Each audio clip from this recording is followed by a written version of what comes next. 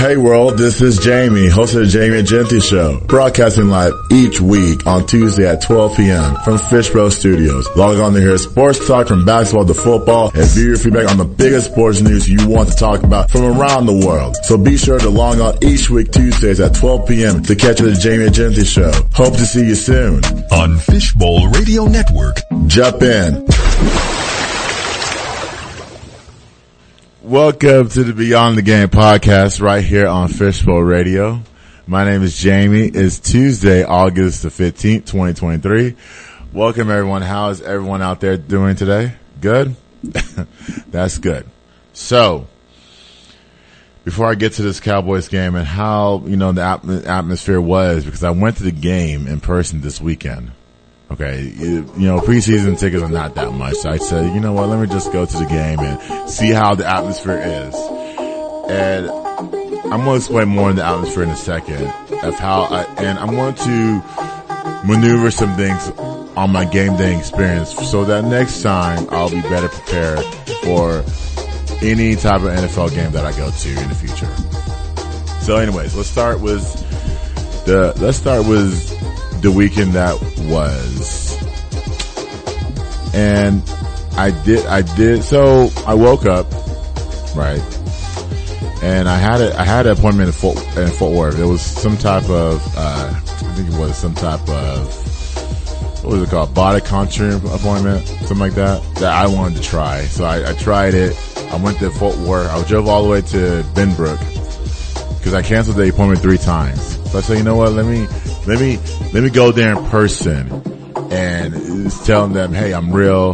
This is real me. I don't want to be fake and all. So, and that's what I did. I went there in person. I could have held it off because of what the Cowboys game transpired. But, anyways, I went to that point. I was there for like an hour and a half and it was a good time.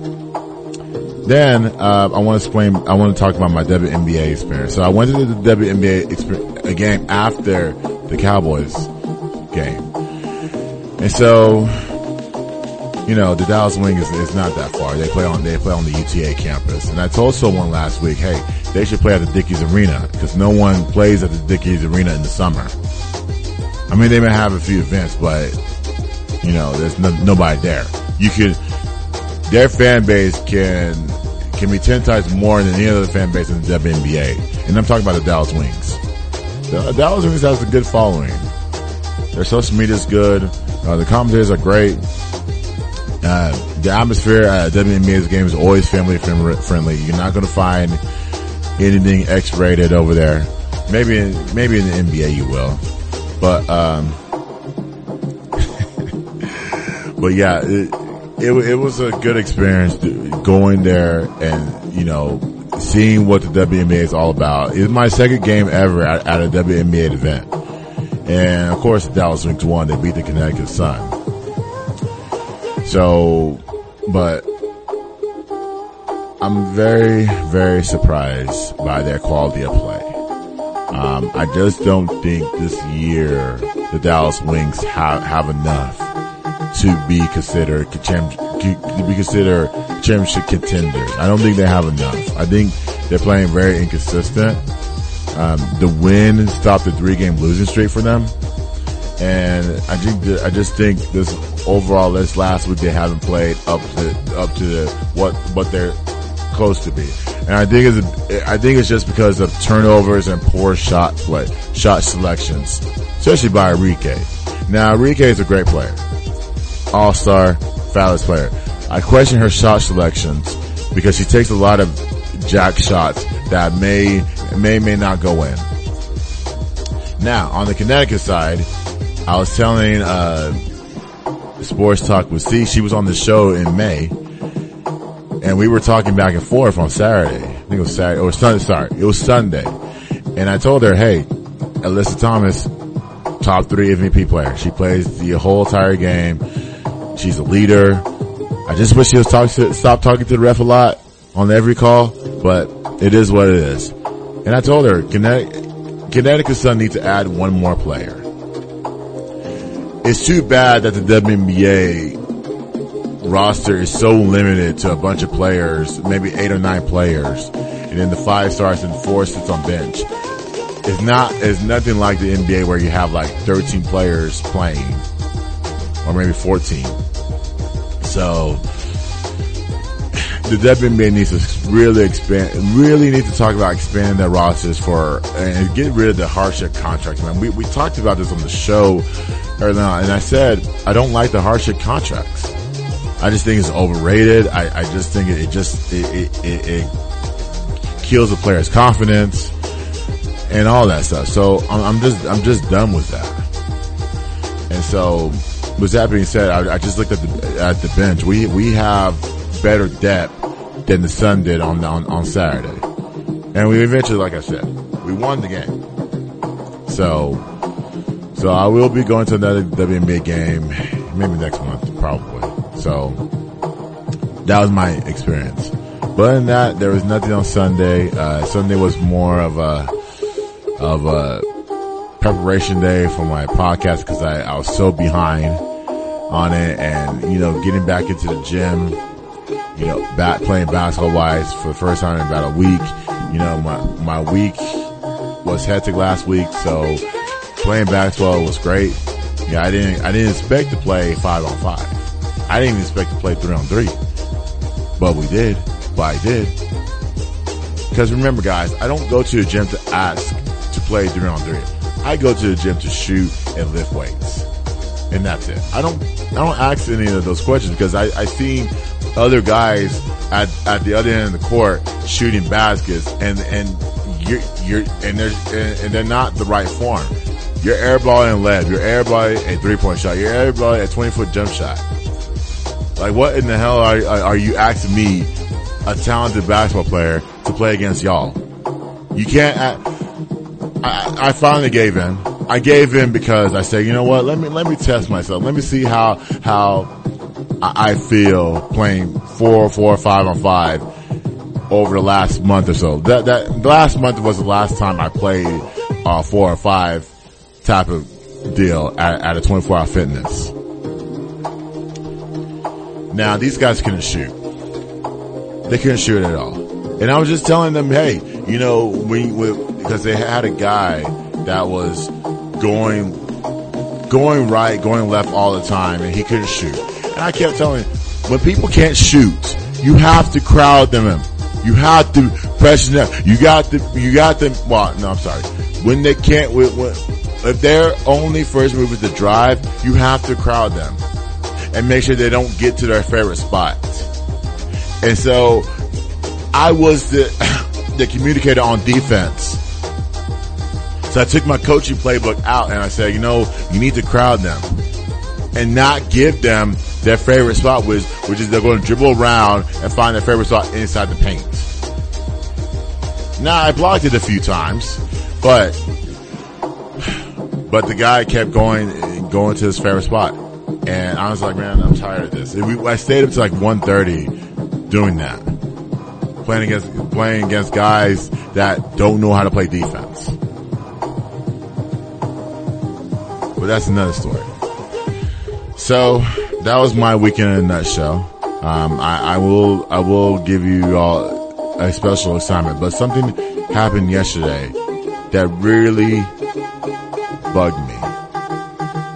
Like it's almost to the point where I want to walk out from a job. So I'll explain that at the end of the show. But let's get to this Cowboy stuff, guys. I know I spilled on a lot of things over the weekend. So my Cowboys experience, okay? This is my first game ever at a Cowboys game. I went to AT&T Stadium. I've been there before, okay? Great facility, great everything. I went there in previous years for referee events. And that was the first time I went to the Cowboys game in person, even though it was preseason. Tickets weren't down a lot. And you really have to prepare to not only get to your seat, but prepare for all the antics that people may pull. Now, going to an NFL game, I've seen videos of people getting into it. I seen videos out of the ordinary. And I was hoping that, okay, let me just go to the game. Let me see how everything is. And I'll go from there. It was good. It was a great experience going through. We have passionate Cowboys fans in this city. Okay. Maybe I saw a few Jacksonville Jaguars fans. I don't know why you'll be a Jacksonville Jaguars fan, but this is all Cowboys. And I think it was full capacity to me. Because not only that you've seen lots of 50,000 people go to a preseason game and see what the team is all about. You saw players go out there and become great. You saw players out there that say, you know what, it's my first time. Let's see how the game speed is. Because you get practice speed and game speed are two different things. Practice, you're not going as hard. Game speed, you're going 110 miles per hour. And some of those guys on that field went about 110 miles per hour. I want to name a few, but let's get to the quarterbacks first. Nathan Warwick. He's a Jacksonville quarterback. He came in late second quarter into the third quarter. Yeah, no. He came in the third quarter. And he went 9 for 17 for a 153 and a touchdown. Now, I don't know much about this guy. This guy played in the Canadian League. Player of the Year 2022. He might have a spot on this team. If I'm Jacksonville. If I'm Jacksonville, he might have a spot on this team. Maybe in the practice squad. But not like the backup. Because you got CJ Butthart. CJ Butthart has more experience than Nate Warwick is. So maybe Doug Pearson will go experience over a rookie. Even though he's 25 years old. I'm talking about Nathan Warwick. He's fighting for the second quarterback spot. And he made one spectacular quarterback play to the point where it made SportsCenter he made SportsCenter number 1 of the night on Saturday night. And he would evade 4 defenders. Right when he was about to get sacked, he threw a touchdown pass. And that's where everybody around me left. So I sat on top of the stadium where I could see the field. I could see the end zone. But it was more of the screen that I was watching than the field. So, with that being said, that was a spectacular play to elude 4 defenders like that. Now we had him. We couldn't finish the deal. So that was probably my favorite play of the night. Seeing that in person. Seeing Jacksonville didn't have their best, but they came out with a vengeance. They came out and, went through the motions, but we weren't able to capitalize on their motions. They were just going through the motions on the field. Let's talk about Will Grier. Will Grier went 22 for 31 for 199, 2 touchdowns and an interception. He was sacked 3 times. He played good in spurts. Now, it wasn't that fabulous. It was good. He's forcing the ball to receivers, and that's a concern to me. It's a concern because you say that you take everything from Dak. Dak forced everything to receivers. Again, the reason why I say forcing the ball to receivers is because you don't trust your offensive line. You force the ball to receivers because you think that the receiver is going to get open right away on maybe on a short route or maybe on a long route. All those things. And to me, it takes time for these receivers to get their routes together. We didn't have our best receivers on the field. And I'm talking about Brandon Cooks and CeeDee Lamb and Michael Gallup. Well, we can talk about the tight end room of Hayden Hendershot, Sean McEwen. We can talk about those guys, but we didn't have, like I said, we didn't have our best tight ends on the field. We just had guys that are trying to make the team. And so it just takes some time to get adjusted to game speed, get adjusted to the playbook, like on the fly. Cause when you're in practice, there's stops. You're stopping for everything. You're stopping for this. You're stopping for that. You gotta run this play again. You gotta make sure that everyone's on the same page. In games, you gotta go. Like Will Grier, next play, go. Just go.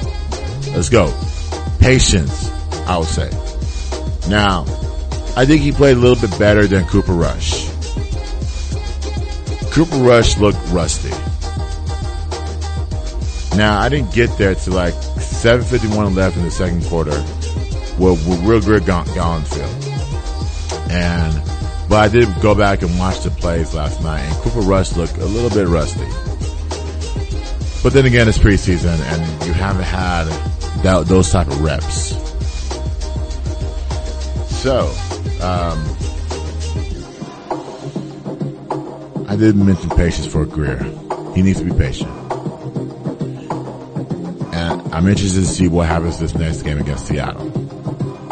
Number 2, there's a running back debate, guys. And let's give a shout out to Ezekiel Elliott. He got signed by the Patriots yesterday on a 1-year deal for $6 million. And he'll definitely help that backfield. There's a game that he'll be here on October the 1st. Somebody was trying to get tickets to that game. I know, I was looking. I was just looking. I don't know.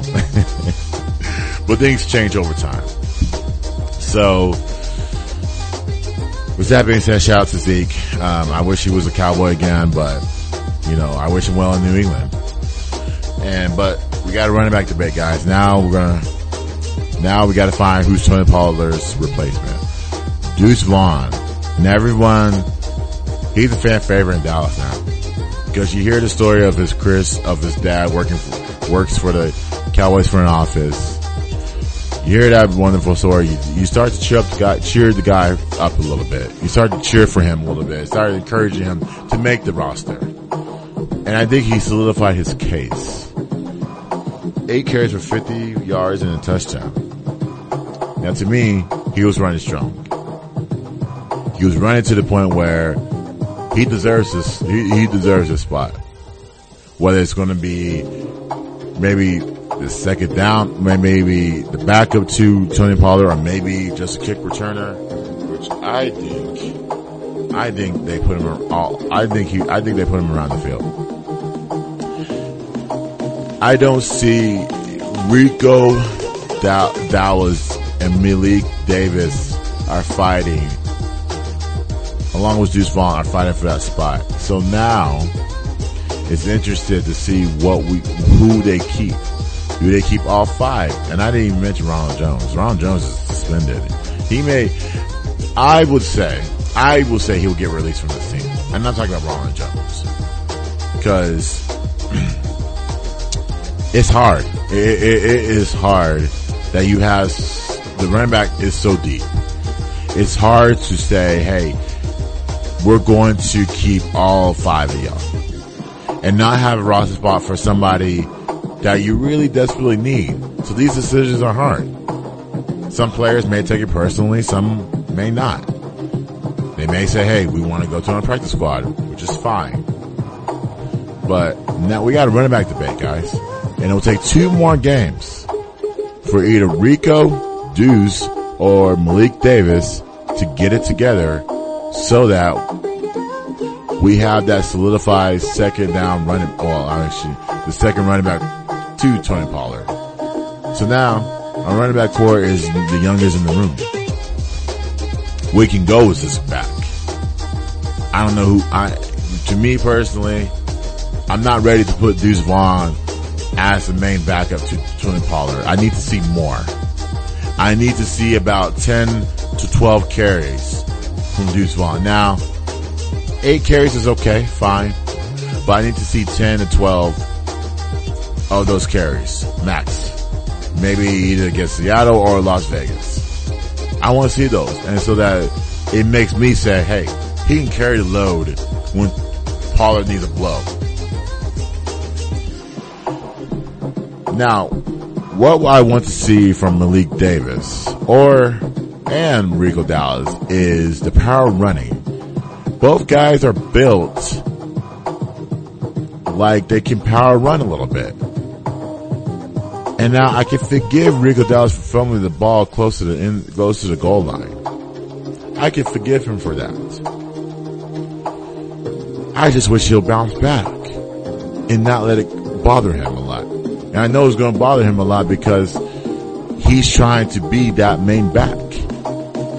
He wants to be the second back. He was on the team last year. He wants to be that back. And so, like I said, it's going to be a battle. And with Malik Davis, I want to see more of him. I want to see about 5 carries. To say, you know what? He has a spot on this team. It's going to be tough in the next few weeks of who they keep. Number 3, players in the wide receiver, tight end room are standing out, guys. So, on this show, we talked about Jalen Tolbert. He went 2 for 29 for a touchdown. And now that touchdown that Will Grier threw to him in the third quarter. Was it third quarter? Yeah, it was third quarter. Yeah, it was the second half. No, it was the first half. Okay. He threw it to him in the first half. It brought his confidence up a little bit. Now, Tolbert did some things. He did some things in the summer. He's doing things in camp to the point where he wants this spot. I didn't watch much of South Alabama games because they're in the Sun Belt. They don't show a lot of Sun Belt games anymore. But I watched a glimpse of highlights of him last year, and I saw the difference. I saw the same guy that went to South Alabama that was making those plays, that made plays against the Jacksonville Jaguars on Saturday. Now I want to see more of him. I want to see him build that confidence to the point where he can be that 4th or 5th wide receiver on the roster. I think the Cowboys are going to keep around 5 wide receivers. That main 3 that I mentioned and maybe 2 more. Because I don't envision them keeping 4. Unless you can say, hey, Jalen Tolbert's the odd man out. And that's going to kill him. I feel like that's going to kill him. And now we got to talk about John Stevens. He might have a spot on this team. He's a tight end. He had 5 catches for 56 yards and a touchdown. Now this guy was getting open in the short game. In the short game, he was getting open in the middle. He was getting open when it was short. He knows how to plant his feet. And when you know how to plant your feet, you know where to go. You make the other tight ends room nervous about their spot. Because this guy came in there, wasn't afraid, knew the playbook, and just shined. He just shined from there. He said, I want my spot. Now that tight end is full. That room is full with guys. I almost brought up Blake John, but he's no longer on this team. I almost brought up Dr. Schultz. He's no longer on this team too. So we got a bunch of tight ends that is stacked. Is a lot. And does John Stevens have a place on this team? I believe so. But I would like to see more from him. I want to see him block. I want to see him continue to be consistent when it comes down to being open. And I want to see him adjust to different routes on the field. Meaning like maybe you line him up in the slot or keep him on the line.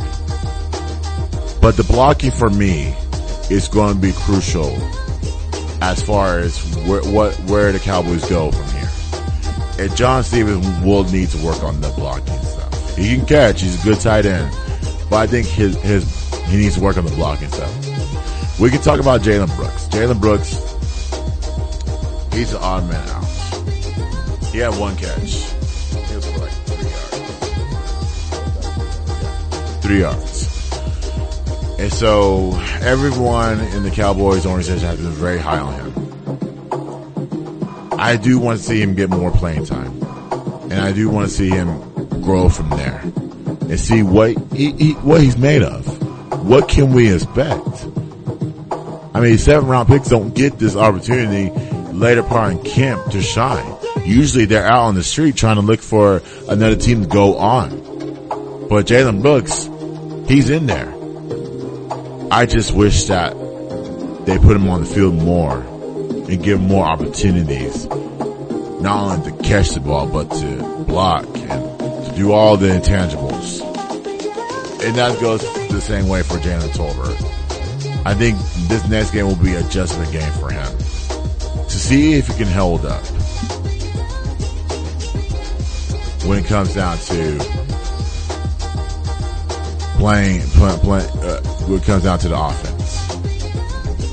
Number 4, Mozzie and Overshown. These guys have been high on defense. They've been high in camp. And now they will show you why they're high on themselves. Mozzie had a tackle. Overshown has 6 tackles. Now, when I watch Mozzie, the footwork, the mental stuff is there. The physicality is there. The footwork needs a little bit of work, but then again, there's an adjustment between game practice and game speed. And when he adjusts to game speed in game 1 of the season, I think we're going to see a different Mozzie be disruptive on other people's offensive line. He said he loves to hit, so let him hit. Before we talk about Overshown, here's Mozzie Smith speaking on that experience of his first game. Let's play that clip, please.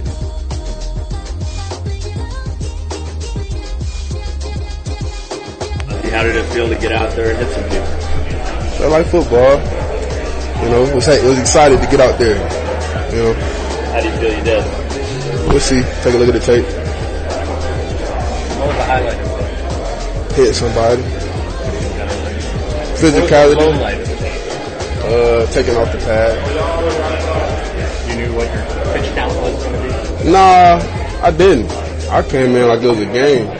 You know, starting to get prepared, get that new routine, get the new feel of how it's going to be to play a game, new uniform, you know, trying to figure it out. Conditioning-wise, how do you feel where you're at? I feel good. Always getting better. Always can be in more shape. Did you play as much as you thought, or did you think you would play more? Or was I didn't think nothing of it, to be honest. You know, it's my coach's job to think about that. You know. Yeah. I'm a football player. Come on, man. I play this. This is what I do since I was a kid. Could you tell any difference from college to, even though it's a preseason game, did you play speed, strength, anything like that from the opponent, or did it seem like the same thing as college? We played against a lot of other rookies too, you know, but the first few drives, I think that they kind of do little different things than they would in college. Like certain things they think they're giving away pass, or they might do a run from a 2-point stance. I ain't really seen that a lot, to be honest. So that's new. How would you describe your confidence level at this point after that? I've been confident. You know, they dragged me in the first round. I don't got no choice but to be confident. So it's pretty the same until we start playing against, you know, them to the Giants. Till after that game, watch that film. You know what I'm saying?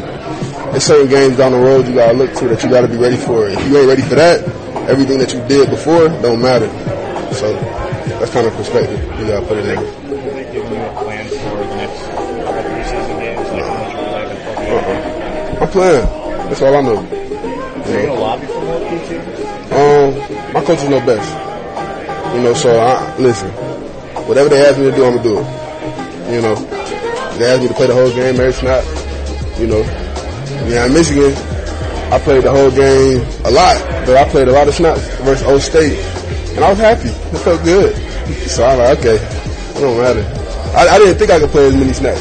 I played like 61 snaps that game, so I didn't know I could reach that. So like now I'm trying to see what else I can do. Yeah. What was that first game action experience with DQ like? I was just getting started. You know, seeing him and seeing how excited he is about the young guys and about the guys getting better and getting ready to go down this path or up this path, however you look at it. You know, it's just exciting to be part of something again. You know. Preseason is really just stuff that they're running because they don't want to get much of what they want to do. Football ain't our scheme. Football is really not about scheme at all, to be honest. Like they can scheme you up, but it's really all about like how hard you hitting. You know, what's your will? Like what you want to do? Can you beat your opponent in submission? You know, there's certain calls that you're gonna call. You know, in certain situations, and there's certain calls that you should be able to call the whole game and just let your players play. You know, so DQ, he wants us to play hard first. You know, without the scheme, without anything like that. He want to see what we got. You know what I'm saying? It's football. How was the knee? Denise? Yeah. Good. Yeah, no problem. They didn't limit you in any way in this game? Huh? They didn't limit you in the game at all? Good. All right, so you hear from Mozzie. Very confident guy. This is the same guy that said he loves to hit everyone. I wish I had that clip, but he loves to hit. And I'm interested to see, like I said, I'm interested to see what type of footwork he's going to work on when it comes down to the first game of the season. And like I said, playing the whole entire game, I'm not sure. I'm not so sure yet. But it'll take a lot, and I believe in you. So we'll see what happens. Now, Overshown, I thought he looked a lot bigger at Texas. I watched him at Texas. He looked a lot bigger. Maybe the shoulder pad was big on him. Maybe he was a big guy. He's not a big guy at all. He looks like a running back more than a linebacker. But anyways, he has 6 tackles in this game, and he did great. This guy is literally a linebacker. And that one, and not only the tight end room and the wide receiver room is full, we got the linebacker room is full now. We got Michael Parsons, we got Sam Williams, we got Overshawn. Man, we got a lot. And so I want to hear from Overshawn to explain his experience. And by the way, happy birthday too. You just turned 23 on Saturday. Yeah. I want to hear from him. I want to see what his experience was playing his first game for the first time ever. Let's play that clip from Overshawn. First one out the way, you know, got my feet wet. I'm excited for the season. What's your biggest takeaway?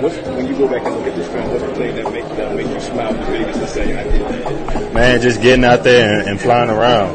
You know, really putting on tape that's how I play ball. I like to fly around. I'm happy when I'm out there, and I'm passionate when I'm out there. So I'm looking forward to turning on the tape, definitely cleaning up the stuff that didn't go well. But other than that, like I'm ready to move forward and get better from watching this game. I feel like you and Damone were kind of set the tempo and everything the way you did. I feel like when you play with a guy with like Damone, man, everything just fast. He's making a play, so you racing him to make a play, and just how he moves around on the field, he keeps everybody calm, and the energy he brings, I definitely feel like I was feeding off that, just learning from him. He was telling me, stay calm the whole time we went out there first drive. So just seeing him go out there, cut loose, allowed me to go out there and just be comfortable and cut loose. First game, true. I had 9, a little whopping 9. Definitely looking forward to seeing some more the next time we play here. First time being in the Cowboys uniform, playing a game for the Cowboys, obviously Texas kid, all this is what you've been dreaming about. Before before the game, did you kind of have to settle your emotions a little bit? I did. Definitely, putting the jersey on, I put it on for OTA, but it was for pictures, but, putting it on and putting my armbands on and my sleeve and realizing that I'm going to do this for the Dallas Cowboys. A lot of people dream about that. A lot of people say, man, I want to do that. And, I'm part of that 1% that got the chance to do that. So I definitely, before the game, took 5 deep breaths and just soaked it in. And like I say, I wouldn't want to be nowhere else. I'm glad to be here. And, like I said, I'm looking forward to the rest of the year. What is it like watching Deuce run through the defense the way they did today? I've been telling people since I got here, I played against Deuce 3 years at K-State. Don't be surprised when he come out there and do what he was doing today, because I've seen it and I know what he's capable of, and I'm glad I'm on the same team as him now. What do you think you're capable of? Man, going out there week by week and flying around on the field, pursuing, trying to beat everybody to the ball. I take pride in that, being around the ball when it's all said and done. So that's what I'm looking forward to being that guy all year. Yes, you're listed as a linebacker, but convert to safety. Do you truly have a position in the defense, or just everything? I was told if you play linebacker in DQ defense, you play more than one position. So, I'm definitely been moving around, definitely trying to nail this linebacker position right now, but I know DQ got a lot of things ahead for me, and I'm ready for the challenge. All right, thank you guys. So you heard from Overshown, Demarion Overshown, and I would say this. I will say that he's ready to break out. I think he's ready. I think he'll make a difference on this team. Wholeheartedly. Number 5, my final take is the Jacksonville 28, Cowboys 23. My grade, this is me watching the game in person and then watching the game again last night. My grade would be B-. The reason why I gave them B- because I saw some plays that I really didn't like, and I saw some plays that were good. The touchdown passes, I don't think we sacked anyone, but the interception was great by Wanye Thomas. I saw Kelvin Joseph play cornerback. He made some plays, and I feel like he has a chip on his shoulder. Brandon Aubrey, I did see him, even though he missed the extra point, but I did see him nail a 29-yard field goal, which I really don't care about. Like I told y'all on the show, I don't care about the kicking position at all. Isaiah Land, he created pressure. He forced 3 holding penalties on the offensive line of Jacksonville. So that's good for me. I did mention that. So we gotta look at those players more. And a B- for me, only because the interceptions that Real Group threw, the one interception, then the fumble by Rico Dowler close to the goal line, and then just the game is fast for players that are stepping on the field for the first time, and I just feel like slow down, let the game come to you. That's what I always tell everyone. Let the game come to you guys. Now, good thing is that Cooper Rush got to play. Real Grill made some plays. Not a lot, but he made some plays. And John Stevens was fabulous. So overall, B- for this game. It could be a lot better in the next few games. But overall, it wasn't that bad. And I want to start doing this now. If I ever go to an NFL game, whether it's preseason or regular season, I plan to be there 2 to 4 hours early. Now I say this because my seat was stolen by somebody that was sitting in it. Okay, I had the seat that was way up in the 4th floor, whatever that floor is. Even though I got there late, my seat you shouldn't be sitting in someone else's seat. Now, in the regular season, it's going to be different. This is preseason, I get it.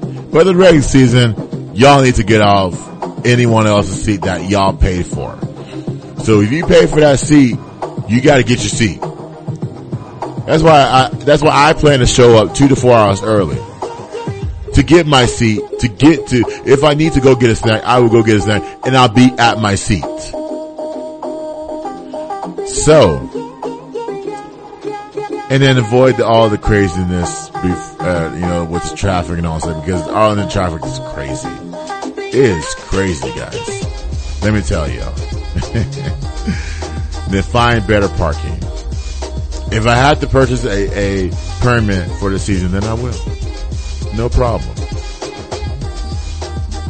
But that's my take on my game day experience and everything else. I hope in the near future I go to the game. I go to a Cowboys game this season or whenever that may be and go shine from there. But now let's get to some WNBA stuff. Now, the WNBA, is playing their Commissioner Cup tonight.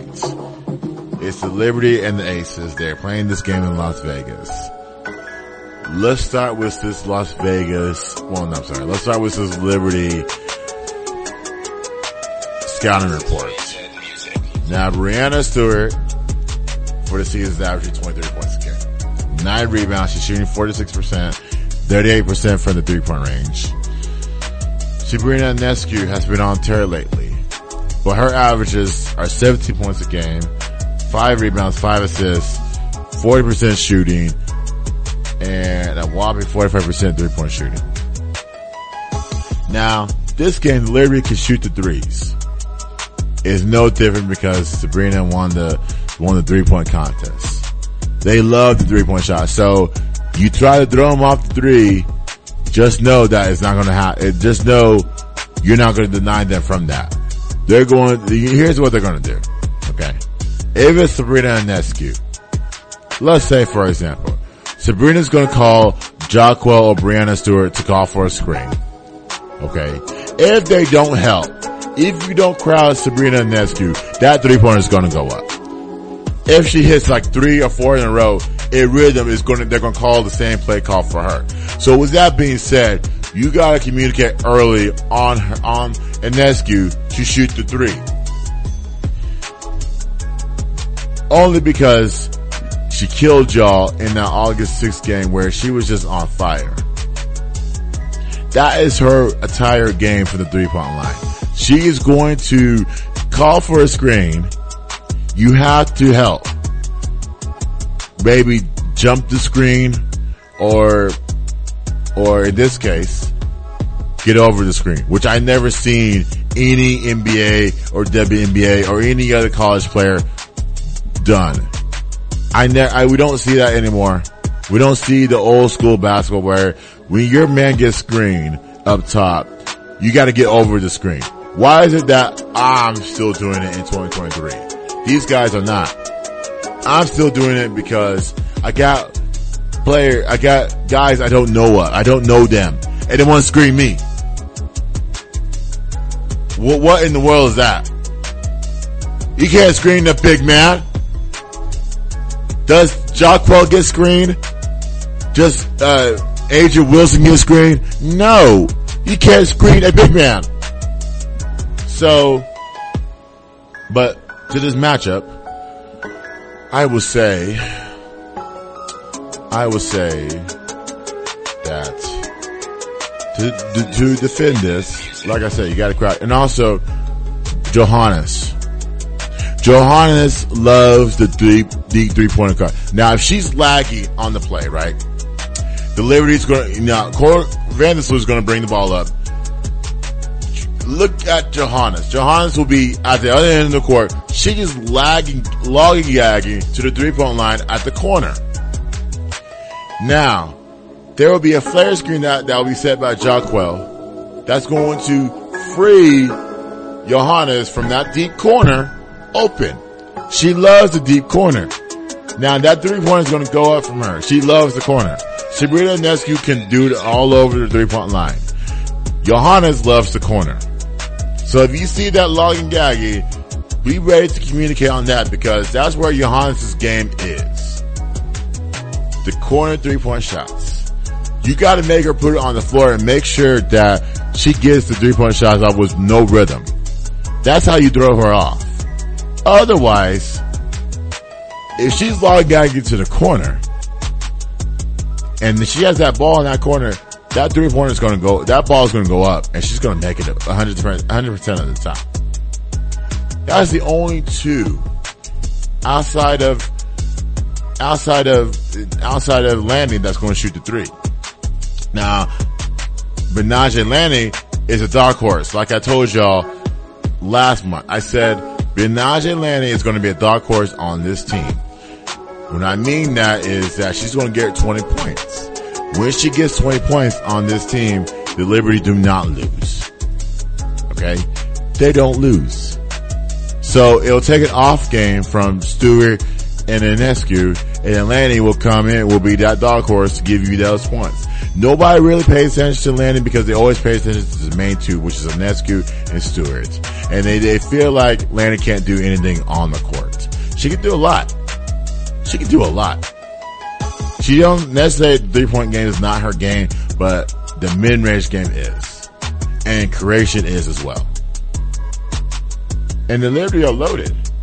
Jacquez played well in the last few games. They got Stephanie Dolson back, which will be added depth to it. The Liberty have that. Let's not get it twisted. But like I said, if Lanning scores 20 points tonight, 20 plus tonight, the Liberty will not lose. Now, to stop the Aces, you have to make Wilson dribble. What I mean is, if she's dribbling more than 3 times, it throws her off. If you force her to her right hand majority of the time, it throws us off as well. You can guard her. Her game is mid-range. You can guard her at the top of the key, at the top of the paint, at the top of the free throw line. You don't have to seal off. You don't have to peel off like these other players do. Other teams just seal off and allow her to get to her spot. Her spot is that block.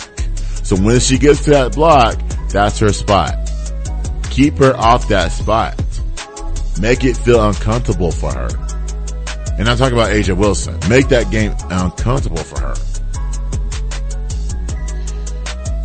Another key that I will like is you gotta make the Aces guards dribble the ball a lot.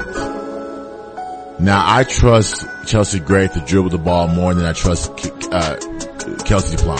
Kelsey Plum is not really not really used to dribbling the ball a lot. But if you get her going to dribble the ball a lot, their offense is in shambles. And I mean that Kelsey Plum has to try to create her shot. Meaning that she's going to dance with the ball, she's going to try to shoot over you.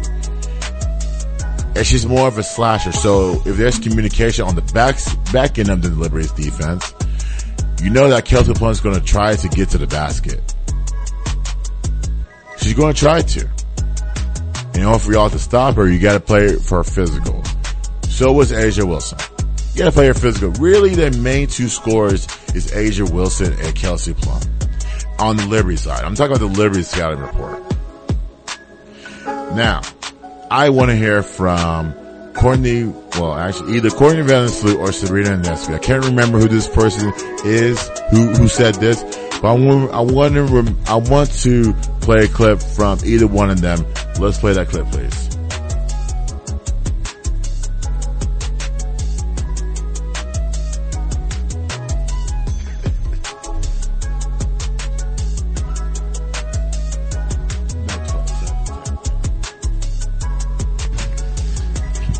Recording in progress. All right, everybody, we're going to begin right away with questions from the room. 10 to 12:40. Courtney, question for you. You mentioned earlier the Cup experience overseas. So have you got any remarkable or any favorite story playing overseas about Cups, especially in Turkey?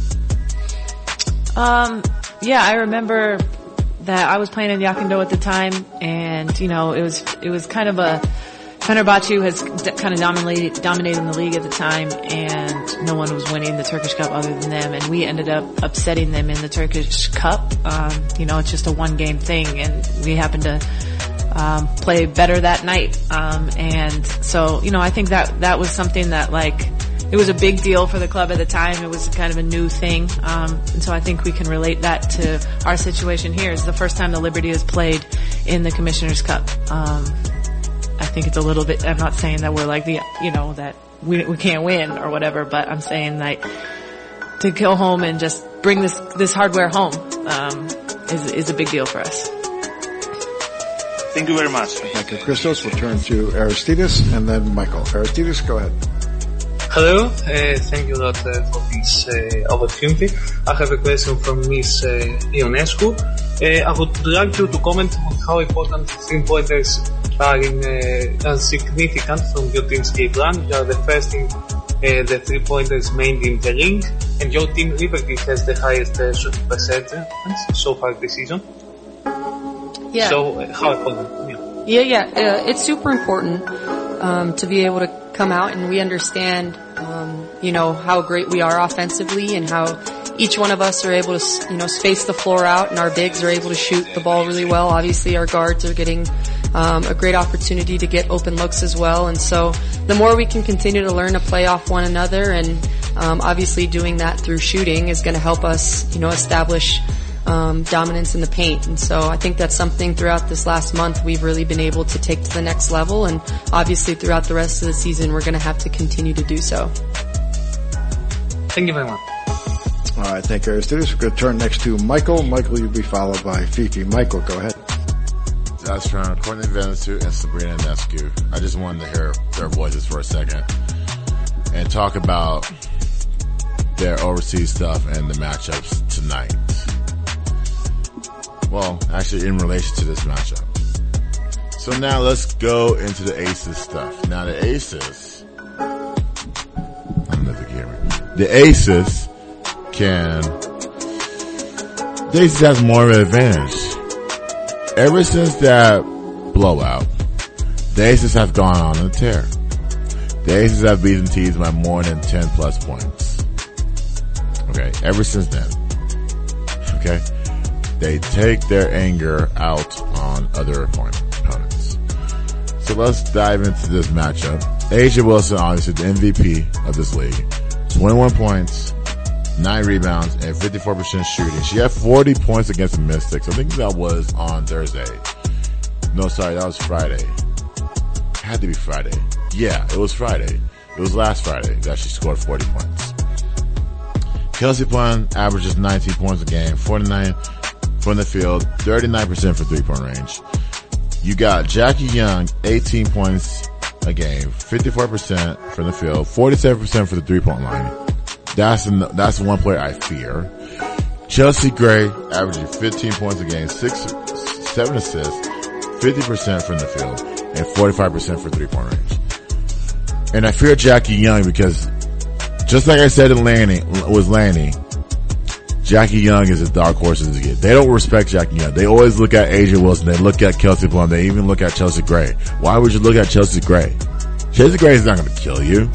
It's going to be either Asia Wilson or Kelsey Plum. They don't know Jackie Young. Jackie Young can shoot the ball. Jackie Young can go for 20 at any time. If she goes for 25 tonight, they win. They win the cup. If she's locking down defensively, they win the cup. That's it.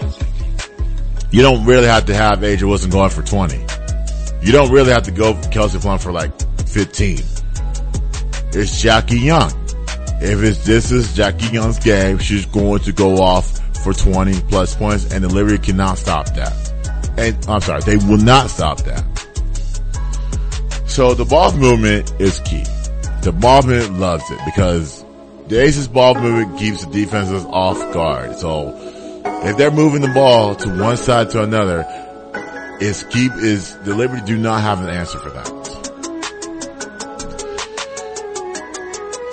The only struggle is their drought. So they have possessions where they won't score or they may be confused on offense. You see Becky Hammond call timeouts when the Aces are not running their stuff to perfection. You see that. If you watch the Aces on TV, you've seen Becky Hammond take early timeouts to keep the team upright. And I was telling this someone, there was an incident on Sunday after the game. And I said, what was this all about? It was between the Atlanta coach, which was Tanisha Wright, and Kelsey Plum. And I said to myself, why is Coach Wright going up to players after the game, starting some shit? You can't do that. Your team is 1-5 in the last 6 games. Tanisha, you right? I'm talking to you. You have no business disrupting a great team like that. None of it at all. So, with that being said, I don't know what you're talking about. I don't know what that was all about. But it's just being petty. But anyways. But now, you see the struggles that the Aces have gone through.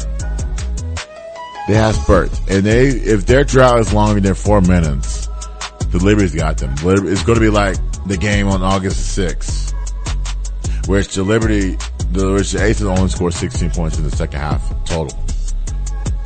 I think that's right. Yeah, they scored 60 points total in the second half. And they got blown out by 38 points in New York. But that won't happen tonight. But here's my keys to the game before we get to the audio from Jackie Young and Kelsey Plum. He must play physical with Jones. Jones has been physical. They don't have the depth. The Aces don't have the depth to match with Jones' physicality. So this is going to be a game where their depth is going to be tested. I do see AJ Wilson holding it down a little bit, but I don't think she wants to play 35 minutes. And that's key. This is going to be a game where Kayla George will come in and solidify AJ Wilson's rest. And this is why I don't like a limited roster. Because you don't have Candace Parker there. I don't know how Atlanta coach fits in this fold, and probably if Alicia Clark plays, then it provides added more depth on that line. So you got to be physical with Jones. In order to be physical, you got to match her. You got to keep Liberty off the 3-point line. So when I said crowd the 3-point line, you got to crowd it. That means maybe you got to jump the screen. Maybe you have to switch on defense. But that comes with communication. If you're going to switch, call for it. If you're going to crowd it, go ahead and crowd it. For me personally, to keep your depth fresh, I will say switch to screen. If you're going to try to free Ionescu and find a loggy-gagging Johannes going to that corner, you're going to have to jump. You're going to have to switch on Ionescu and try to accommodate for Johannes that is loggy-gagging to her 3-point to the corner. That's what I'm saying. It's all about communication on defense on the Aces side. If you don't have it, then this game's over. But you gotta force Stewart to her left. So you force her to the left and you try to get back to her right side. That's her only weakness. These teams don't force Stewart to their left side. They continue to let her go off. I was so mad at the Indiana coaching staff because they don't know how to scout great players. I remember Stewart going for 30 points against the Fever on Sunday. And I said about Coach Sides knows nothing about adjustments. You allow players to do whatever the hell they want without no resistance. How do you let Stewart go for 30 in the first half with no resistance whatsoever? You allow that crap to happen. When I'm coach, you don't allow that shit to happen. What is wrong with y'all? What is wrong with y'all scouting department? Y'all need to scout better. You don't allow players to go for 30 points in the first half. Better yet, 42 in the whole entire game. Then you allow players to do whatever the hell they want. That's why I said for the Aces will not allow Stewart to go for 30 in the first half. Because you know why? Because Becky Hammer will throw a blow at Gasket. She is not afraid to call everybody out. And that's why she's the best coach in the league.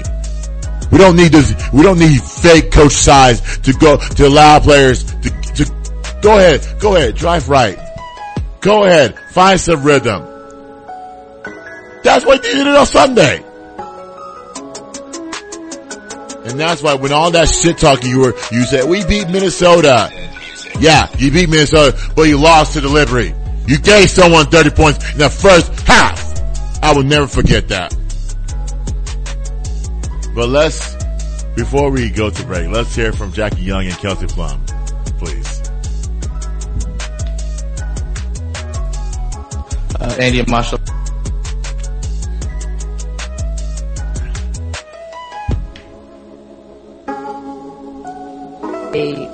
They beat us like bad, and that's, I think coming into this game, I think that's like for us, like the lack of effort that we had is unacceptable. So you'll see a different team. Thank you. Back to Zoom. Miles, go ahead. Yeah, on that note about the Liberty, do you guys kind of feel like a rivalry is kind of building, particularly with the, playing 4 games against them this month? I think a lot of people, hype it up, and talk about super teams and stuff, but for us, we don't really focus on that. We just try to take it, one game at a time, and just focus on Aces basketball and how we can get better each game. Miles. Oh, good. Jackie, Kelsey. Okay, so, excuse me. So you heard from Jackie Young and Kelsey Plum. So my only fear is I feel like the Aces are going to fall off. That's my only fear, guys. I fear that the Aces may fall off, but I don't think they're going to fall off in this game. I'm going to give the Aces the victory. It won't be a blowout. I think it'll be maybe a 10-point game. Maybe just 10 points. Okay. So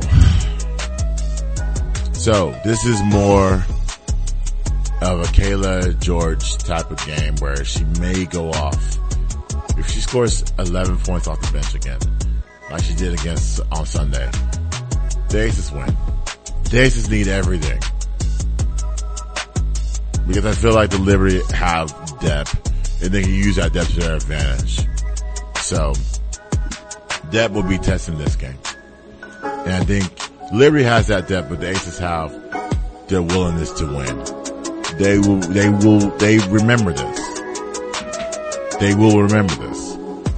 But I'm giving the victory to the Aces. I do think the Aces will win this game. Now, awkwardly enough, they play again on Thursday.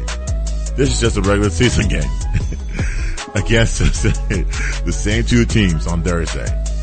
Same Prime Video. I don't know why it's on Prime Video, but you can ask the WNBA on that. The WNBA thinks it's great that it's on Prime Video. But yeah, they're showing nothing on ESPN. I think they're showing on ESPN. I think they're showing the Ultimate Fight, which is, you can show that online. You can show it on ESPN too. But you show this game on Prime Video tonight. That's how much that's how much the ESPN does not care about the WNBA. Like the NBA, they show games once a week. I'm pretty sure when the NBA plays their tournament, I'm pretty sure that game will be on ESPN. 110%. I could bet someone on that. It'll be on ESPN wholeheartedly. ESPN. But when it comes down to this, it's on Prime Video. You're going to make everyone purchase that Prime Video to watch this game. Okay, fine, whatever. We just got to see what happens. It's going to be a great matchup to watch. All right, guys. That's it for my takes. Coming up next, let's get some college football stuff. Now, college football is starting in 11 days. And we want to talk about some teams that will make a statement in 2023. Let's talk about it on the other side. It's Fishbowl Radio's Beyond the Game. I wish I knew you wanted me. I wish I knew. I wish I knew you wanted me. I wish I knew. I wish I knew you wanted me. What you do, what you do, made a move, could've made a move. If I knew I'd be with you, is it too late to pursue? I bite my tongue, it's a bad habit. Kinda mad that I didn't take a stab at it. Thought you were too good for me, my dear. Never gave you time to play, my dear.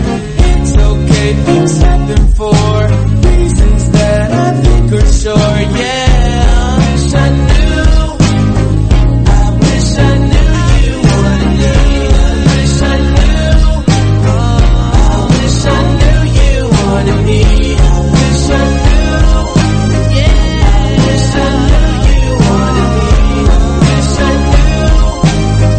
I wish I knew you wanted me. I wish I knew you wanted me.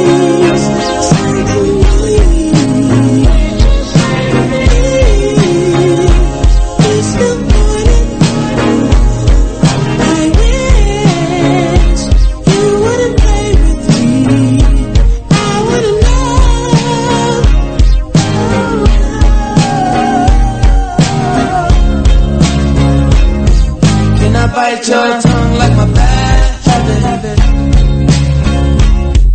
Would you mind if I tried to make a pass at it? Now you're not too good for me, my dear. Funny you come back to me, my dear. It's okay, things happen for reasons that I can't ignore, yeah. I wish I knew you wanted me. I wish I knew.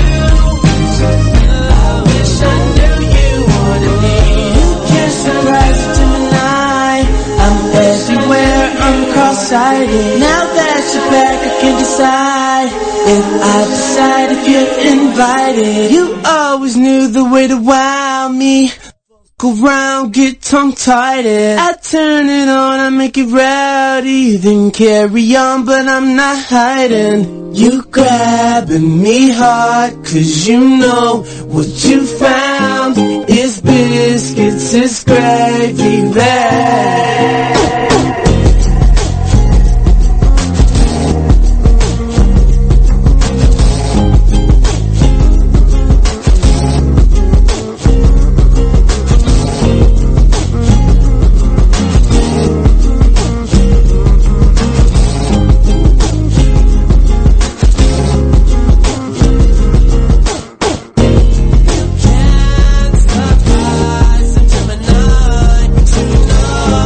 It's been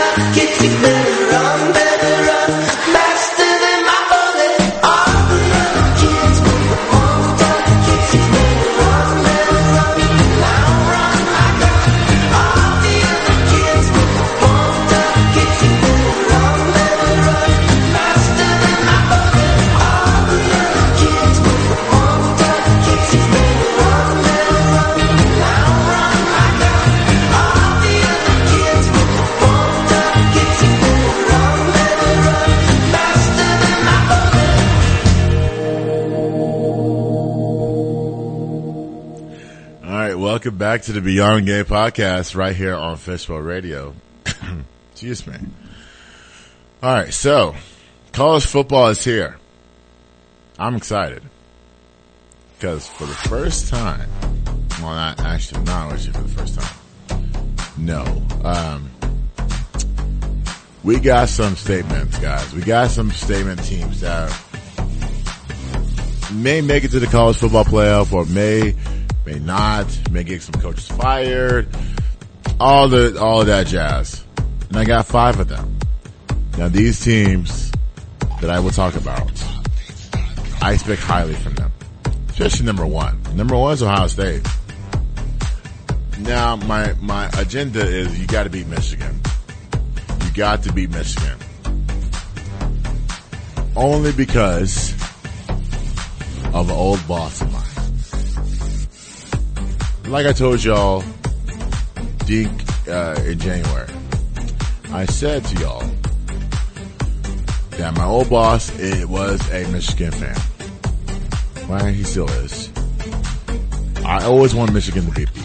Whether it's in football, basketball, baseball, softball, anything Michigan, beat them.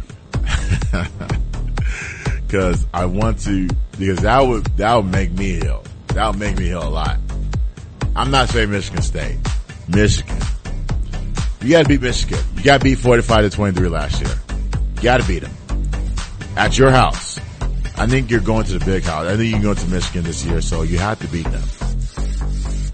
And that's what the one matchup I'm looking for around Thanksgiving. You got to beat Michigan. You gotta get to the national championship game. I think it's a national championship game or bust. I don't think they have the roster to get there though. I think this is a 2-loss team. Who replaced CJ Stroud? Now we got Devin Brown and Cal McCord. Cal McCord is the most experienced because he backed up CJ Stroud last year. I don't know where Devin Brown came from, but he more, can fit that mold. We'll see what happens. But the tough games that they have is at Notre Dame. This is September the 23rd. At versus Penn State, October 21st. Michigan, obviously. Michigan, and that's November 25th. But those 2 losses right there. I would say Notre Dame because Notre Dame is always going to have a chip on their shoulder. That is at their place. Then you got Michigan. I'm not worried about Penn State because Penn State, you can beat Penn State. But I'm not worried about them. I'm worried about Michigan.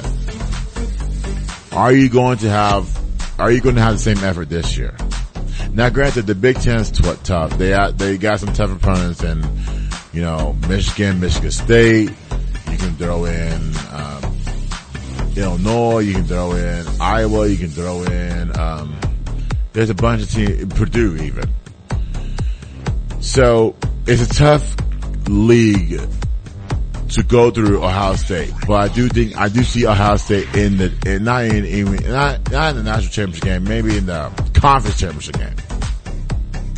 Now, next year, 2024, will be even tougher because you got a bunch of other teams coming in, which is UCLA and USC coming in. So we're not worried about that right now. We're worried about this season and how you can get to 10 plus wins. Now I listened to a video on YouTube called All Sports Central. This guy had you at 11. They had you at 12. They had you going 12-0. Me personally, I have you going 11-1. That one loss will be to Notre Dame. I think Notre Dame has that team. They're very talented, and so that team is going to go places. So I have that one loss, Notre Dame stuff. I'm sorry, Ohio State. Number 2, SEC. Now, Alabama and Georgia are on the SEC. Obviously they're going to be 1 and 2. Okay, maybe, Georgia's going to go to the championship game again. They're going to probably three-peat. We'll see. Got to keep that program under control a little bit. I'm not even going to blame Kirby Smart for all the off the field stuff. I never blame coaches for off the field stuff. That's a player's decision. Whatever decision they made is up to them. It's just that the media wants to blame the environment at Georgia, which is not Kirby Smart's fault. It's not his fault at all. I just think players make decisions outside the football field that will impact somebody else's life. So that's on my eyes. We got to keep players accountable for their actions. But with that being said, Tennessee is the odd man out. We don't talk about Tennessee a lot. Now, yesterday, Peyton Manning is teaching a course at Tennessee.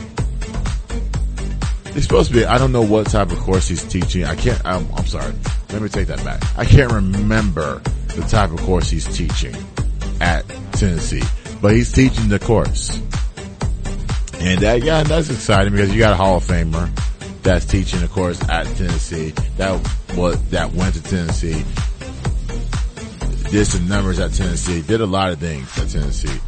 And to give back out his alma mater, fabulous. So, but let's talk about this year's Tennessee team.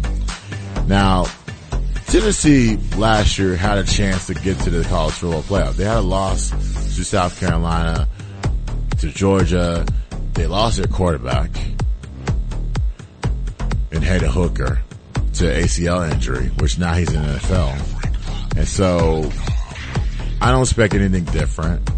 The only difference is they will not get to the college football playoff. So, they got Joe Milton back. The running game is key to success.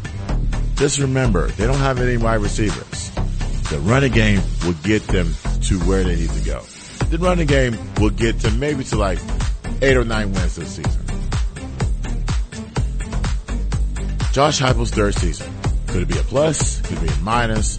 I always say for college football coaches that go into their third season, this is a make or break season. You can be fired at any time possible. But I feel like Josh Heupel will not be fired. He may go 9-3 or 8-4 and keep his job, which is to me, it will be a surprise to me because we don't see coaches keep their job after the third season. That's unusual unless you're North Texas, you hire Seth Littrell. He goes 7 seasons without a bowl win. So,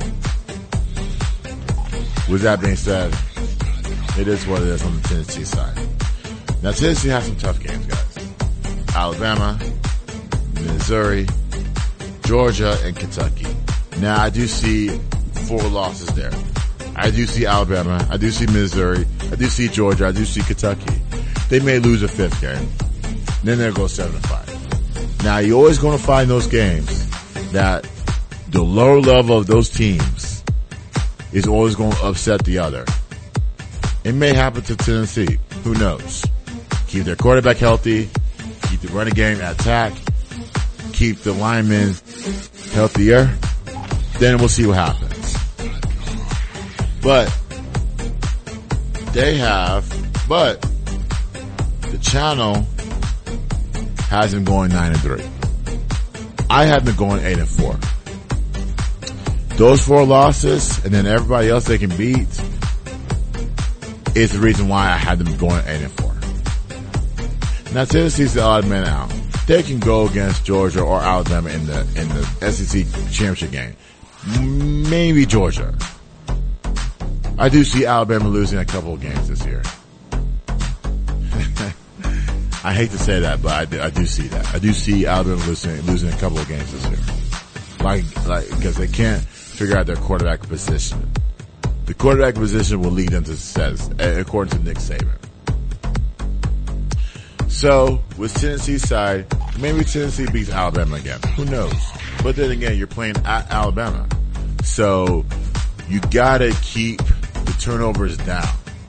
When you don't score in Alabama, I'm talking for Texas, for example, and Tennessee, or any other opponent that goes to Alabama, you're gonna lose. Alabama's gonna come back and go on a 5 to 6 play drive and score a touchdown. That's all they're worried about. They're not going to score a field goal. They're going to score 6 points. So, there's no college football playoff for this team this year in Tennessee. None.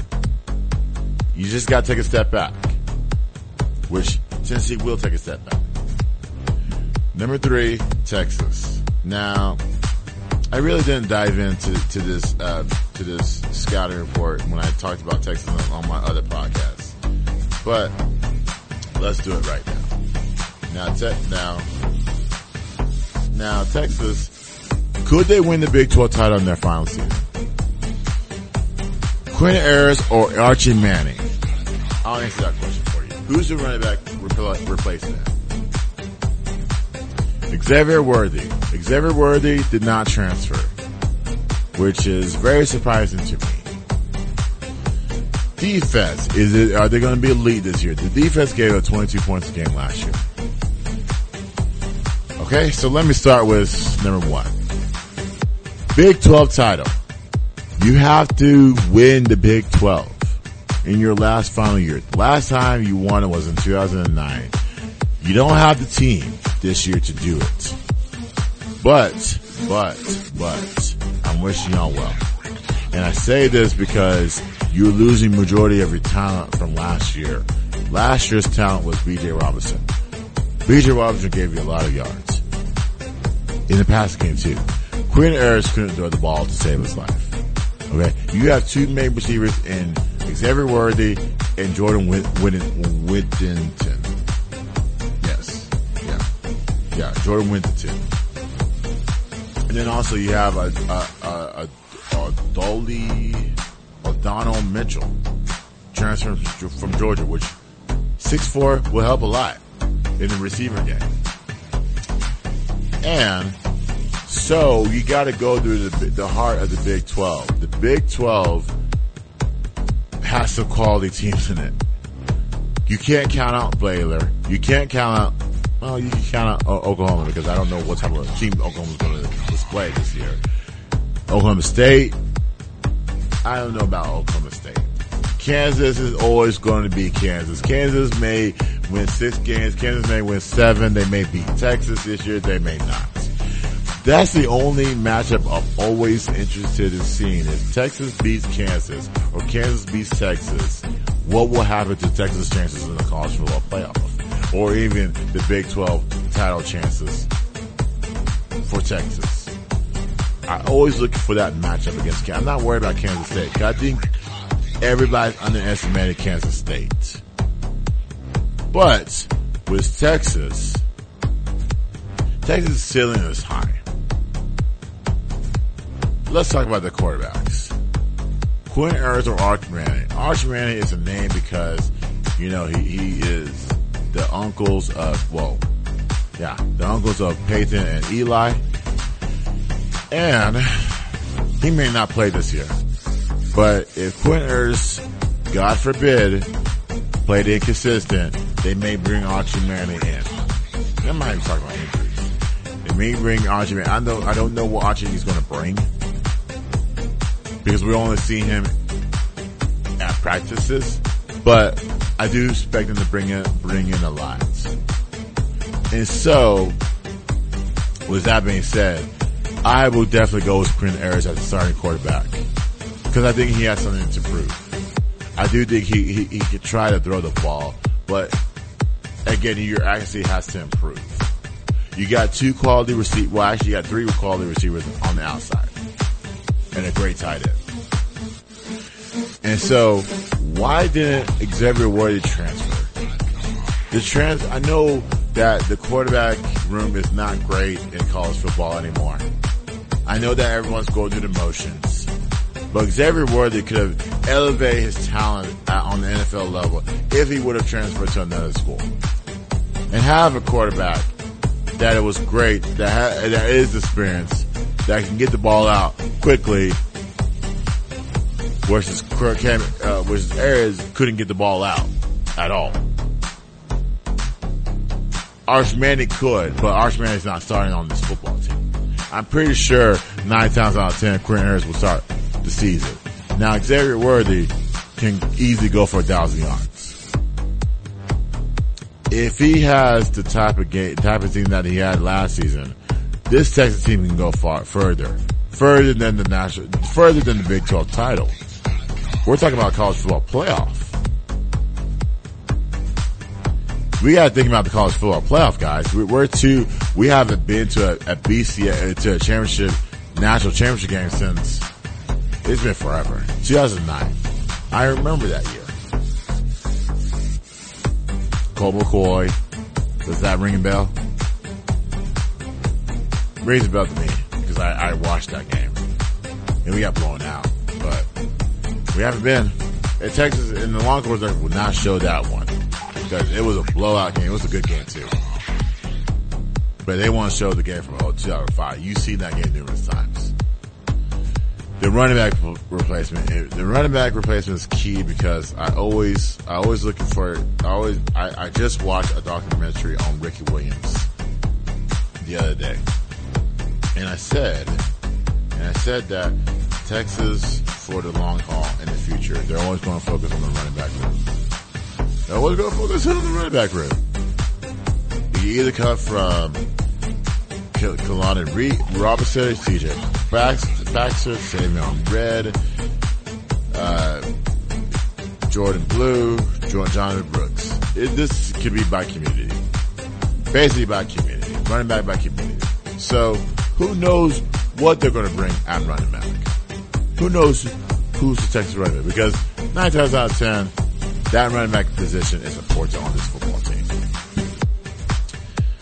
Now, let's get to the tough games before we talk about predictions. Tough games. Alabama, the second game of the season. Rice is the first game, but easily beat Rice, get to Alabama. I feel like Texas may go into that game and beat Alabama.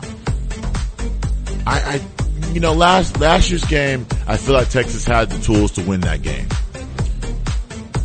Now, I blame it on the officiating because the officiating was terrible that game. So, with that being said, I do think Texas may go there and win. I see that, but they won't win by much. They'll win by less than 7 points. Let's say that. But the second game is always going to be a trap game for these good teams. I do think if Texas starts 2-0, I do see the fate that they can run the table in the Big 12. Baylor is always interesting. That's at Baylor. It's always an interesting game. Houston, this is their first time in the Big 12. That's at Houston. That's on the 21st of October. And then you got TCU on November the 11th at TCU. So, quality road games. 4 quality road games, which I don't know if they're going to win all 4 of them. Those are crucial games because they are the deciders of the season. Now, you go in there and lay an egg on all 4 those games, there's somebody in that room is going to lose their job. It ain't going to be Gary Patterson.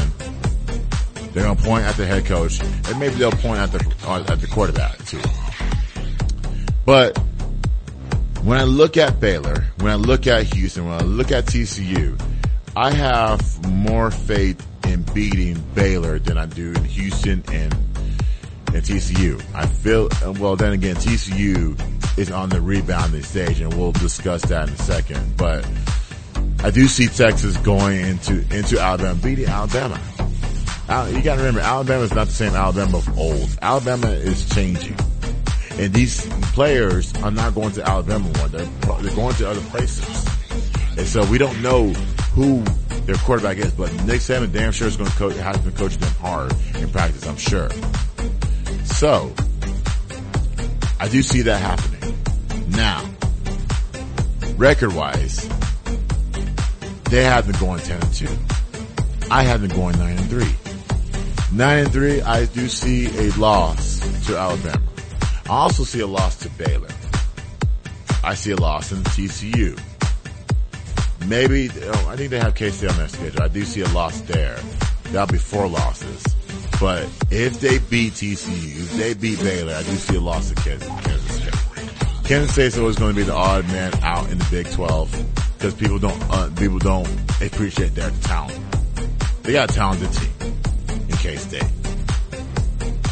Now, Texas goes there and beats Kansas State. I would think more highly of Texas now than I do ever before. But I do see them going 9-3. I don't know. It just depends on the numbers. It just depends who who gets the 10 wins in the Big 12. And Texas is right there for you. You can easily beat the Oklahomas of the world. Easily. But those games against Baylor and TCU will be crucial for me to see what type of team Texas has. Like I've been saying. So number 4, ACC. Clemson. Now, they don't have anybody in the ACC. You can add Florida State, Miami. You can add NC State. You can add North Carolina. But none of those teams are going to run the table like Clemson is. So DJ Uiagalelei, I think that's how you pronounce his name. He's out, and you got Cade Kaepernick. He showed flashes when he took over last year when DJ was injured or inconsistent. Will Shipley is the top running back. Now, they did not make the college football playoff last year. Do they make a return this year? Let's discuss. Now, tough games. Florida State, that's on the 23rd of September. Against Miami, October 21st. Notre Dame, November the 4th. North Carolina on November the 18th. So, accountability for me, for Dabo's winning is key.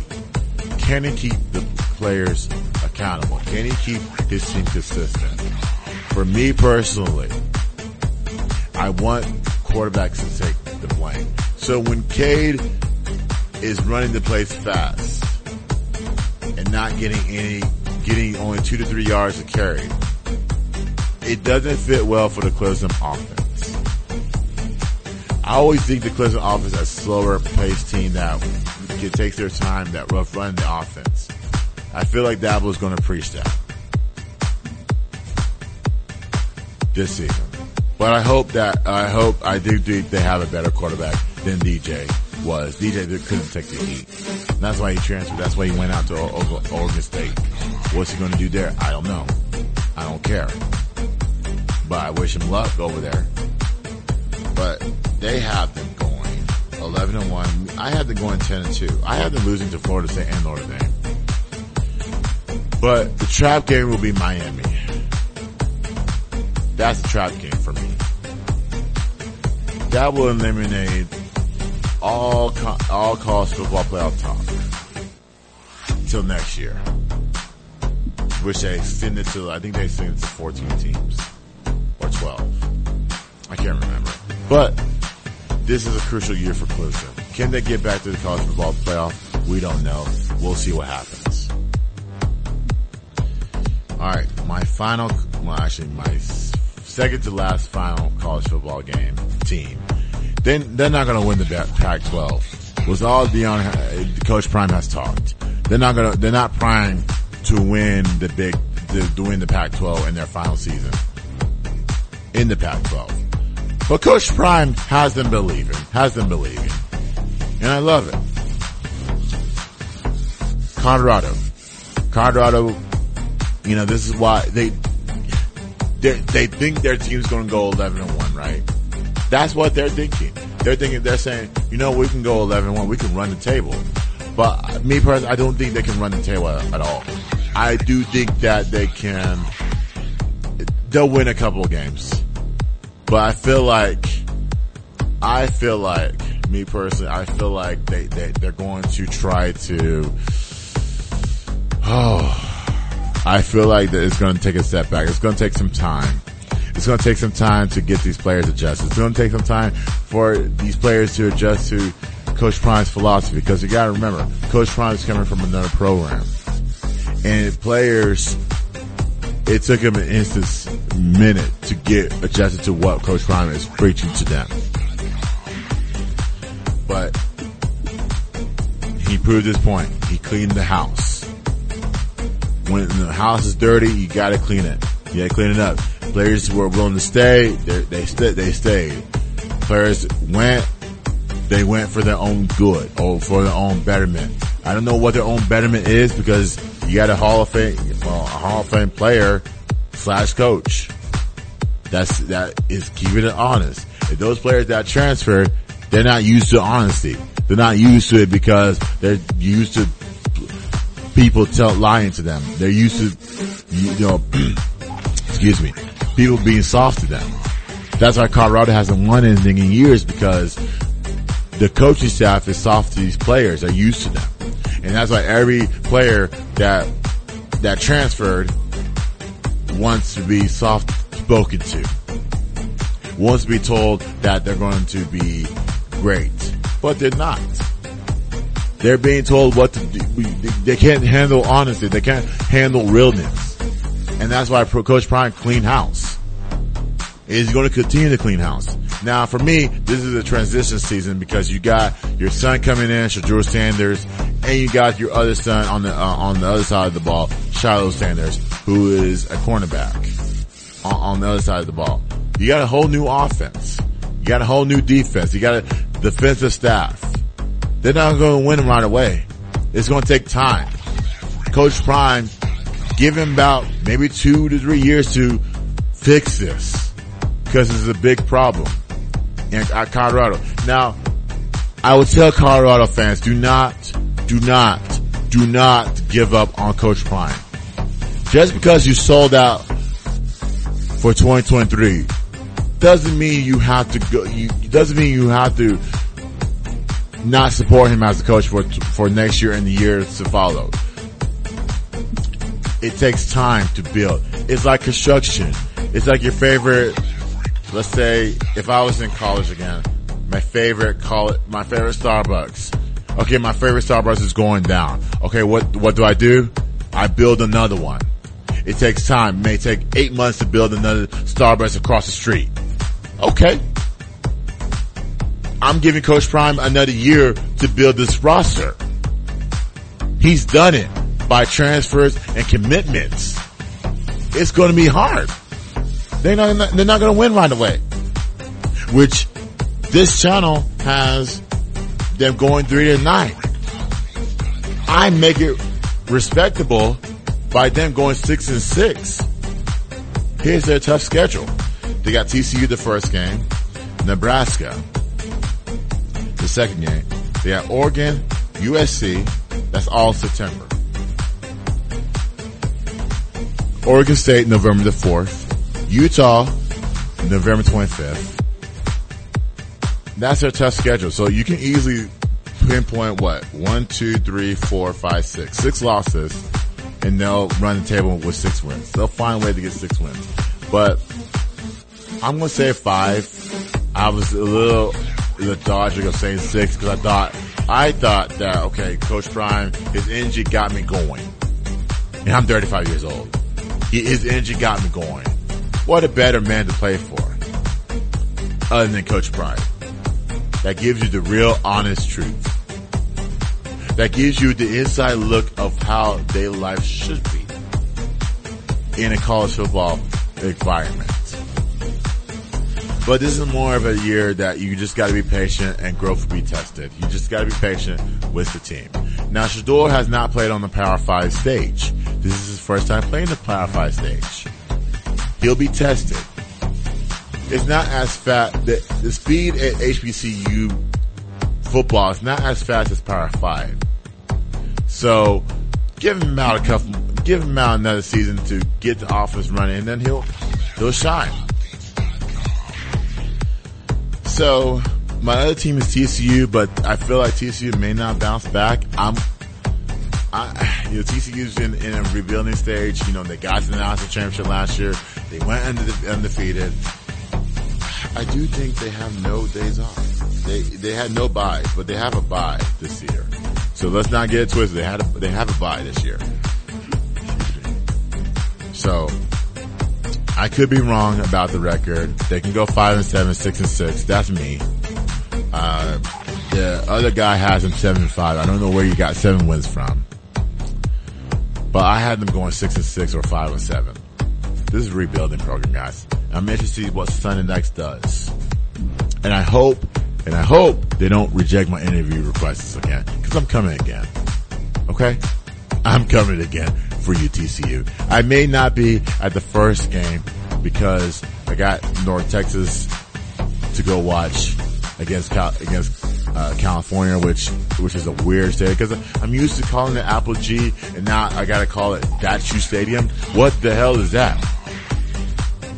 And y'all celebrate that crap, and I have to go to that nonsense.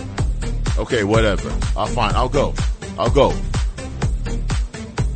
And I'll make sure I'll be there 2 hours early to go talk to not even the players, to introduce myself. I used to go to North Texas. I did this and I did that. So, that is my 5 teams, that college football teams that you should watch out for this upcoming season. That will make a statement. Alright guys, so I left this towards the end of the show, and I'm going to say this, and I want Angel to semi-listen, and Sammy if she's listening. So guys, we won't be here next week. We won't be here next week because I got invited to a podcast movement in Denver. Now, I wanted to go last year, but I wasn't, I don't know if I was selected or not. It was my first time going. It was my first time being selected. So it was here in Dallas last year, and I did not go. But I got invited this year to go in Denver. Now, I've been sitting on this for about a couple of weeks, even last month, when I got the invitation. You're invited to Denver, everything's paid for. And I was like, just cover the flight and the hotel. Okay, fine, whatever. I've been sitting on that because I never had a career like I'm having right now.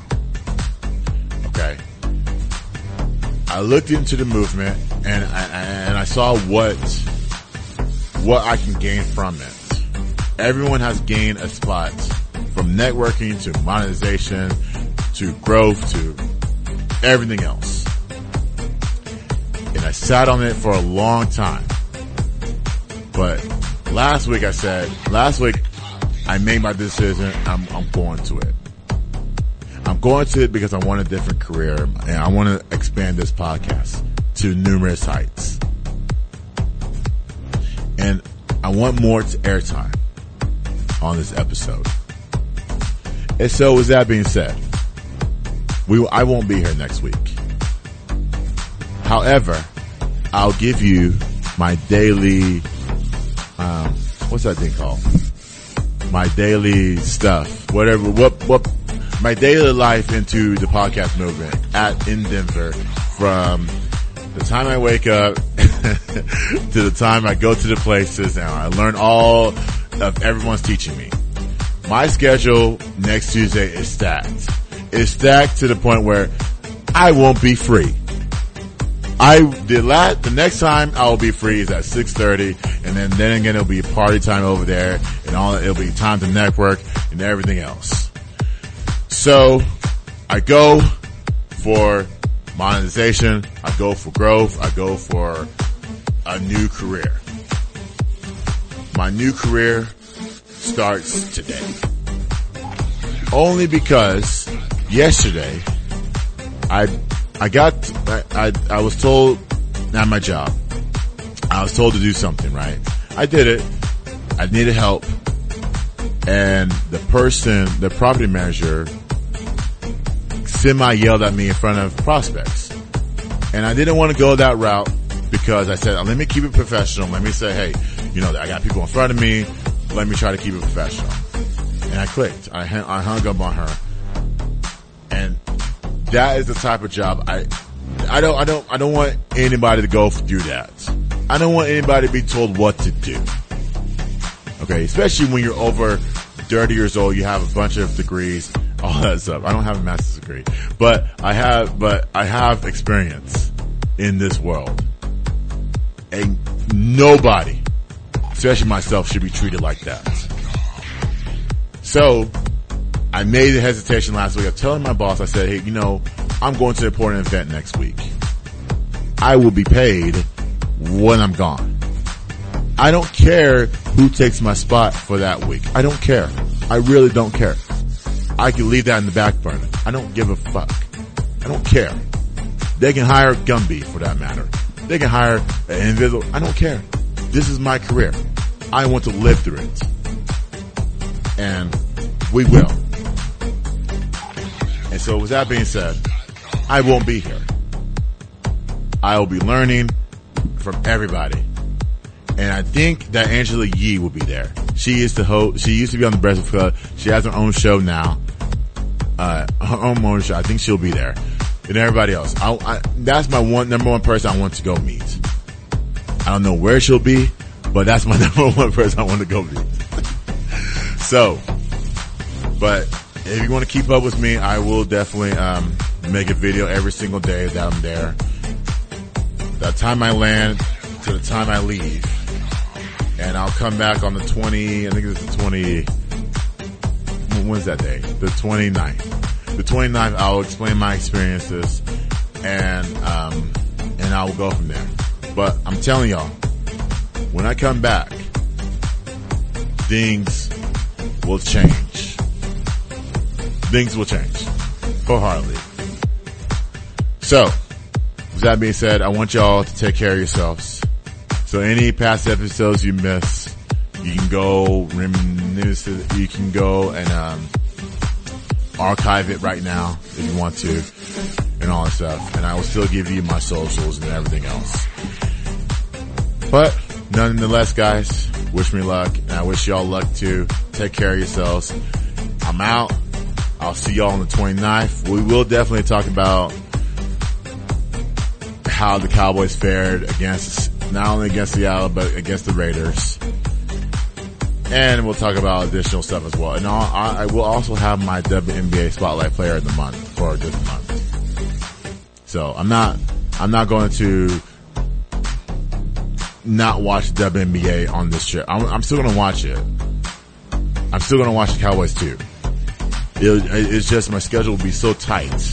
It's so much learning, so much knowledge I gotta galvanize it.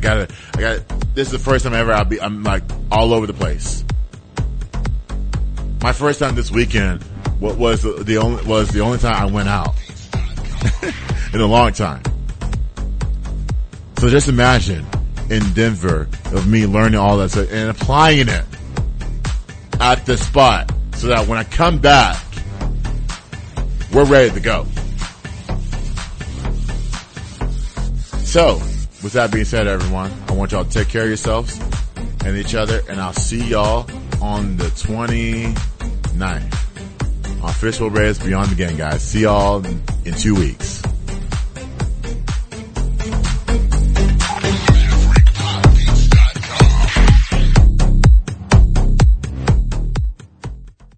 Hey world, this is Jamie, host of the Jamie and Genty Show, broadcasting live each week on Tuesday at 12 p.m. from Fishbowl Studios. Log on to hear sports talk from basketball to football and view your feedback on the biggest sports news you want to talk about from around the world. So be sure to log on each week Tuesdays at 12 p.m. to catch the Jamie and Genty Show. Hope to see you soon on Fishbowl Radio Network. Jump in.